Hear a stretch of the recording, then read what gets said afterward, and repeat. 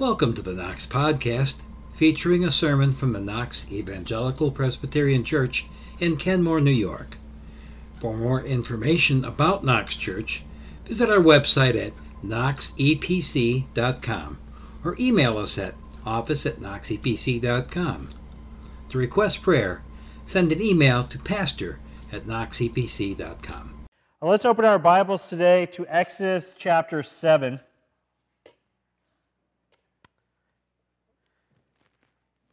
Exodus chapter 7, located on page 60 in your Pew Bible. We're going to read the first 7 verses today. Please rise as God's word is read to you. And the Lord said to Moses, "See, I have made you like God to Pharaoh, and your brother Aaron shall be your prophet. You shall speak all that I command you, and your brother Aaron shall tell Pharaoh to let the people of Israel go out of his land. But I will harden Pharaoh's heart, and though I multiply my signs and wonders in the land of Egypt, Pharaoh will not listen to you. Then I will lay my hand on Egypt and bring my hosts, my people, the children of Israel, out of the land of Egypt by great acts of judgment.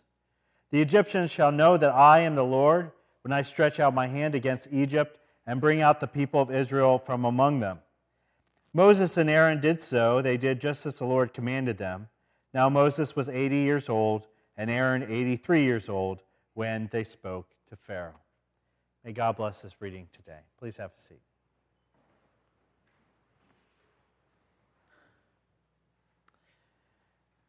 When I was a kid, every time I heard the story of Moses and confronting Pharaoh, I always thought that sounded a little too much like when me and my brothers would go up to our mom with an unreasonable request.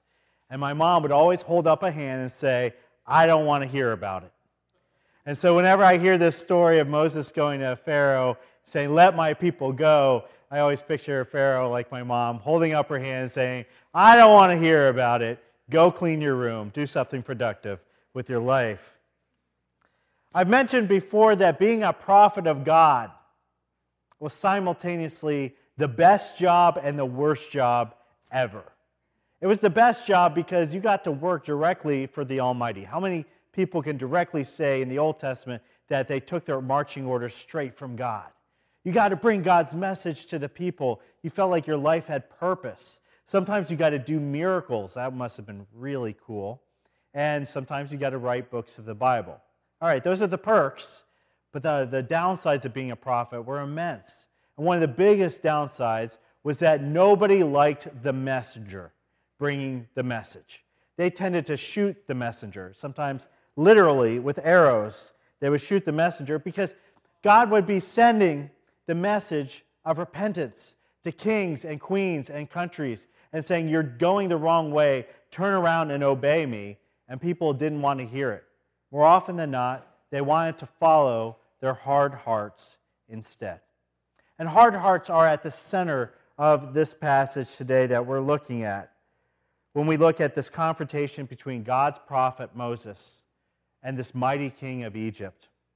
God tells Moses in advance, he says, "This man, this Pharaoh, will not listen to you." And he tells you why. Right there in the beginning of chapter 7, God said, "You are to say everything I command to you, and your brother Aaron is to tell Pharaoh to let the Israelites go out of the country, but I will harden Pharaoh's heart. And though I multiply my signs and my wonders in Egypt, he will not listen to you." Now this verse, we're going to stop and we're really going to look at it because out of the entire book of Exodus, this one verse, chapter 7, verse 3, tends to be the most controversial. The one that causes a lot of readers to stumble, a lot of people to take a step back and even question God and go, is God in the wrong here? Is God taking somebody's free will and effectively saying, "No, I'm going to force you to do evil. I'm going to harden your heart. I'm going to stop you from obeying my commands." And so when we read this phrase that God hardened the heart of Pharaoh, we don't know what to make of it. We don't know if God is truly being cruel or unjust in this moment, if he's being unfair. What does it even mean to harden somebody else's heart. And I want to concentrate on that today because I think this is an important lesson to learn, not just to calm the tension in our own hearts when we come to the book of Exodus, but to look at how God deals with our hearts, the hearts of sinners, and how it actually ends up being a really good message for us in the gospel. So I'm going to ask for your patience today. I'm going to ask for your patience because I'm going to take you on a journey to explain this verse. And it has to be a journey. And so it's not going to make sense at first, and you're just going to have to go with it. I know what you're thinking. Pastor Justin, most of what you say doesn't make sense, but that's okay. To diffuse the tension, to unwrap the mystery of God hardening the heart of Pharaoh, we have to look at one of the fundamental truths of the Bible as our starting point. One of the fundamental truths of the Bible is that we are not just sinners, but that sin is so invasive, so pervasive, and so corruptive in our lives that there's absolutely not a single part of your life that is untouched by sin. Not your body, not your soul, not your will, not your heart, not your relationships. Nothing in your life is unaffected by sin. And this is something the Bible drills down. It can't be more clear. We might have somebody say, well, yeah, but sin isn't really that bad, or people are basically good. I mean, these phrases we hear often. And that puts us at a starting point that's very different than what the Bible wants us to start at. I want to read to you 5 quick verses that speak to the heart of sin and the Bible's approach to what sin is. Genesis 6:5 says, every intention of the thoughts of his heart was only evil all the time. Every intention of the thoughts of his heart was only evil all the time. Jeremiah 17:9, great verse. This is one of those you should memorize verses. 17:9 says, the heart is deceitful above all things. It is desperately sick. Who can understand it? The heart is desperately sick. John 8:34, everybody who practices sin is a slave to sin. Romans 3:10, no one is righteous, no, not one. And Romans 8, for the mind that is set on the flesh is hostile to God. It does not submit to God's law. Indeed, it cannot. You see how hardcore the Bible is about sin and how utterly corruptive it is in our life.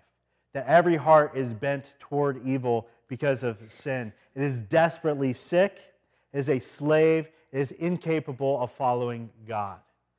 This is where the Bible starts. This is our starting point. It reminds me of a long time ago, back when iPods first came on the scene. And I don't know if you remember getting your first iPod or music player. I remember getting mine. I loved this thing. I carried it around. It's like $400. They were so expensive. I bought one. I carried it around everywhere. I was listening to all the music. And then one day, I don't know how this happened exactly. My wife still laughs at me for this. But I was doing dishes in the kitchen, and somehow I knocked my iPod into a giant pot of sudsy water. I was leaving the pot to soak overnight. And on top of that, I got a bonus because my iPod got to soak overnight in this giant sudsy thing. And so when I discovered it the next day, and I took this iPod out, I knew right away that it was trash. That there was no part of this iPod. I couldn't just rinse it out. I couldn't just blow dry it. Every single part of this had been saturated by that soapy water. It had soaked deep into every circuit and all the components. It was just trash. And this is the Bible's stance on our hearts. It says, when you are born a sinner, sin soaks into you. It's not just on the surface layer. It is down deep into every part of you. You've been soaking in sin, not just overnight, but for your entire lives. And because of that, there's no spot in our life left untouched by it. But you say, God says in the Bible He gives us free will. So I could choose to do good. Well, think about what free will is, really. Free will is being able to choose the desires of your heart and following the desires of your heart. But what if your heart, as the Bible says, is inclined to evil all the time, is desperately sick all the time, is fully full of sin all the time? Then your free will is only and ever going to choose the path of sin. And that's where it's going to lead you. So when God calls us to repent in the Bible, He's not calling us just to say sorry. He's asking us to confront this truth about what sin is in our life and how much it has affected us. That we have sinned against God consciously, we have sinned against Him unconsciously, we have sinned with our bodies, with our minds, with our relationships, with everything in our life. We have sinned against God. It's so deep. And so when we are turning around to repent to Him, He says, are you willing to face that truth? Are you willing to face how serious sin is? Are we? Or are we just going to keep justifying it and keep saying, well, it's really not that bad? All right. Well, if sin is so awful, so pervasive, so corruptive, it's soaked into every part of your life, then the logical next question is, then how are we capable of doing anything in our life that's not sin? I know you're wondering, where is he going with this? Where's Pharaoh? We'll get there. How can we do anything that's not sin in our life if sin has soaked into every part of us? A number of years ago, there was a very memorable campaign an ad campaign by atheists in England. And they rented out many billboards, they rented out many double-decker buses, and they plastered them with this one phrase. And I thought I didn't agree with it, but it was very memorable. And the phrase was, around Christmas time, they put this phrase, they said, you can be good without God this season. You can be good without God this season. And you understand the argument behind that. They look around, they say, you don't need God to be good. You can just go be good. Go do good things. Now, who's calling the shots on what's good and bad? It's up to you. It's very relative in this day and age. But they were making this point that there are many non-believers in this world that are capable of great acts of charity and love and kindness. And so if we're truly bad and we're truly sinful, if we really need God to show us the way, how can that be possible? How can people do good, objectively good things without God?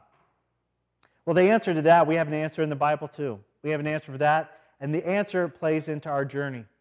So the answer to this is something theologians call the common grace of God.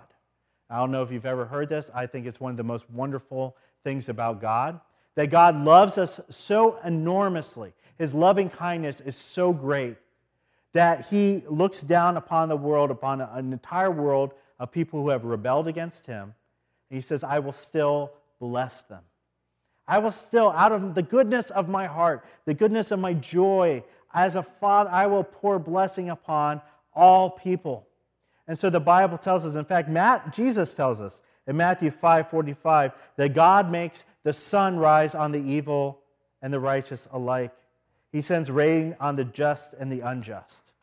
That God, while He doles out a lot of gifts, they are gifts given to everybody, whether or not they believe in God. And so in the world, the common grace of God has blessed all people with relationships, friendships, marriage, moments of happiness, financial prosperity, health. All these are good gifts of God that He gives to everybody. And the reason I bring this up is one of the greatest gifts of common grace that God gives to people is a restraining hand on the life of the sinner. Now, the image I want you to get in your head this morning, and I'm sure you've seen one, is the image of a dam. And a dam holds back an enormous amount of water. In fact, we were just camping last week. We drove over a dam, and it was really cool. We saw the overflow, the intake pipe. We saw this lake. It wasn't a huge lake, but it was sizable. And then we looked on the other side, and we saw what's on the other side of it. You saw the little river. You saw a little bit of water going out of the dam. Not much, but a little bit. And so the image I want of a dam is what God does to the life of a believer. That He puts an unbeliever alike. He puts a restraining hand on the heart of desperately sick and sinful people. He says, if that hand wasn't there, you would sin nonstop. And so, out of the common grace of God, I will put my hand on your life, and I will stop you from sinning as bad as you want to sin. Now, like a dam, some of that sin still goes through. God does not stop that sin entirely. We still sin in our life. But because he restrains us from sinning as bad, he makes room so that we can do good as well. And so that believers and unbelievers alike, we are capable of doing some objective good in our life. Now, does that objective good save you? No. The little sin that you do, even though it's not as great as the sin you could be doing, is still enough to condemn you. But I want you to keep in mind that there is a restraining hand of God on our life. And we see that in the Bible again and again. One of the most clear examples of this is in Genesis chapter 20. In that chapter, I'll just refresh your memory, Abraham's traveling with his wife Sarah, and they stop, and there's this local magistrate, and Abraham's a little worried. He's like, I got a good-looking wife here, and he thinks, well, this local king might look upon my wife and take her as his own, so he might kill me and take Sarah as his wife. So they lie, and they say, well, this isn't really my wife, this is my sister. And so the king thinks, oh, I can go ahead and put the moves on this gorgeous lady here, but he doesn't. And the reason why he doesn't is because God restrains him from doing that. In fact, God comes to him in a dream and tells the king, he says, it was I who kept you from sinning against me. Therefore, I did not let you touch her. That you were almost going to sin against me. I restrained you from that. I want us to imagine how many sins we could be committing in our life if God was not holding us back from the full force of our sin. It's very humbling when we think about that. Every week I think about all those sins that I was on the verge of doing, and God struck me down, convicted me, used somebody else in my life, did something to restrain me from that sin. And I praise God, going, thank you, God, that I did not sin greater than I already do.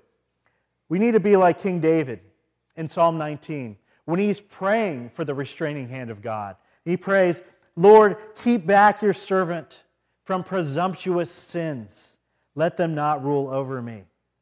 Or as we sometimes pray together, lead us not into temptation, but deliver us from evil.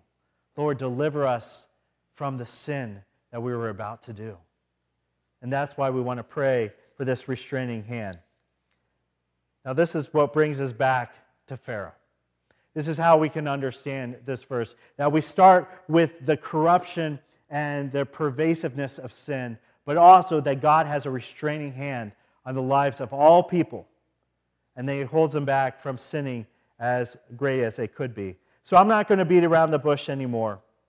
When God hardens the heart of the individual, when the Bible tells us He hardens the heart, what He's doing, and use our metaphor of a dam, is He's opening up the floodgates. Is He saying, I'm removing my restraining hand from your life, and I am now going to let you act according to your will. I'm going to let you sin as greatly as you ever want to sin. And that is what He does to Pharaoh in this encounter. God is allowing Pharaoh to indulge in as much wickedness as he possibly can. He's becoming a glutton in his wickedness. He's feasting and dining and sinning as great as he's ever wanted to sin. And it is good that God does this in this moment. And that's what we struggle with, and struggle with it. Take this passage and really wrestle with that God sometimes allows wicked people to become far more wicked than they ever could become. We can look around in the news today. We can look in the breaking news last night. We can certainly mention an individual in this world who is sinning greater than we've ever thought possible and seems to not have a restraining hand upon his life. We can look at CEOs. We can look at people in power that we go, how are they this wicked and this corrupt? Because God, in His goodness, according to His will sometimes remove the restraining hand and harden that individual's heart and allow them to sin. Romans 9:18 speaks to this when Paul writes, so then God has mercy on whomever He wills, and He hardens whoever He wills. It is good in both cases that God shows mercy to this person and hardens this person. for his will and his plan. Now, before we start weeping over Pharaoh, let's not forget that Pharaoh is not innocent. He was not walking down the path of the righteous and would have done good things if God just left him alone, if God kept that restraining hand on his life. He was a terrible person who had already sworn allegiance to Satan. He had already blasphemed God, and God was now letting him do whatever he wanted to be.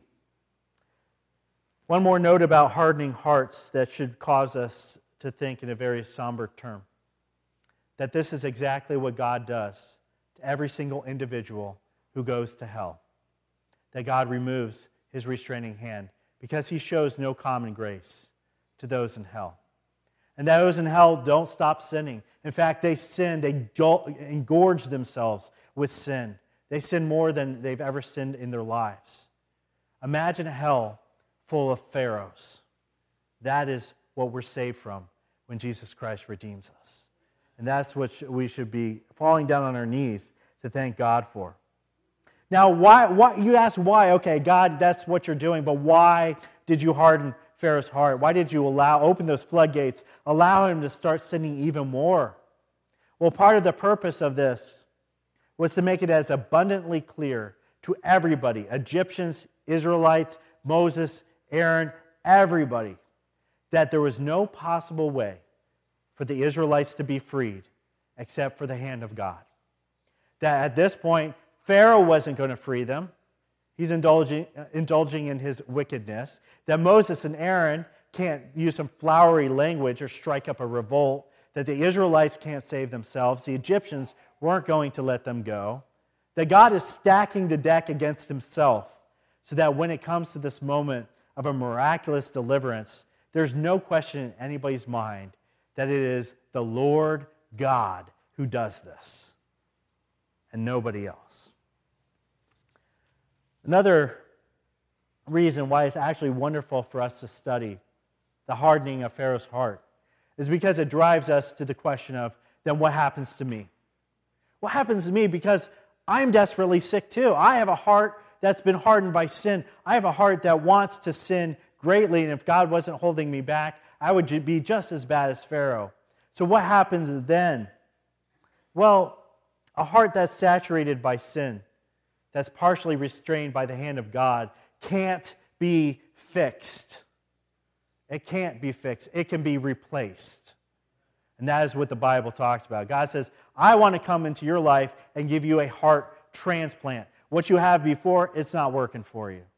And I can't work with that. I need to give you a better heart. And this is what happens when you commit your life to Jesus Christ. 2 verses, one from Ezekiel. Ezekiel speaking for God, for Christ, when he says, I will give you a new heart. I will put a new spirit within you. And I will remove this heart of stone, this hard heart out of you. And I will give you a heart of flesh. No longer will we have a hard heart and be a Pharaoh. We'll have a heart of flesh. And then the prophet Jeremiah also says, I will give them a heart to know that I am the Lord, and they shall be my people, and I will be their God, and they will return to me with their whole heart. You see, the Bible keeps going back to the heart again and again. It's the core of who we are. It's what we desire the most in our world. We can't desire God until he puts a new heart in us, and we have to ask him for that. What Pharaoh needed more than anything else, what we need, is a new heart, a soft heart. To know the Lord, to call him ours as he calls us his, and to chase after him with everything that we're in. It's far too late today for Pharaoh, but it's not too late for us.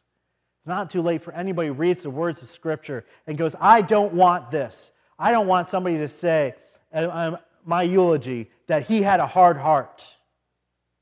I want them to say that he had a hard heart, but God gave him a heart of flesh. We can see where our hard hearts would lead us.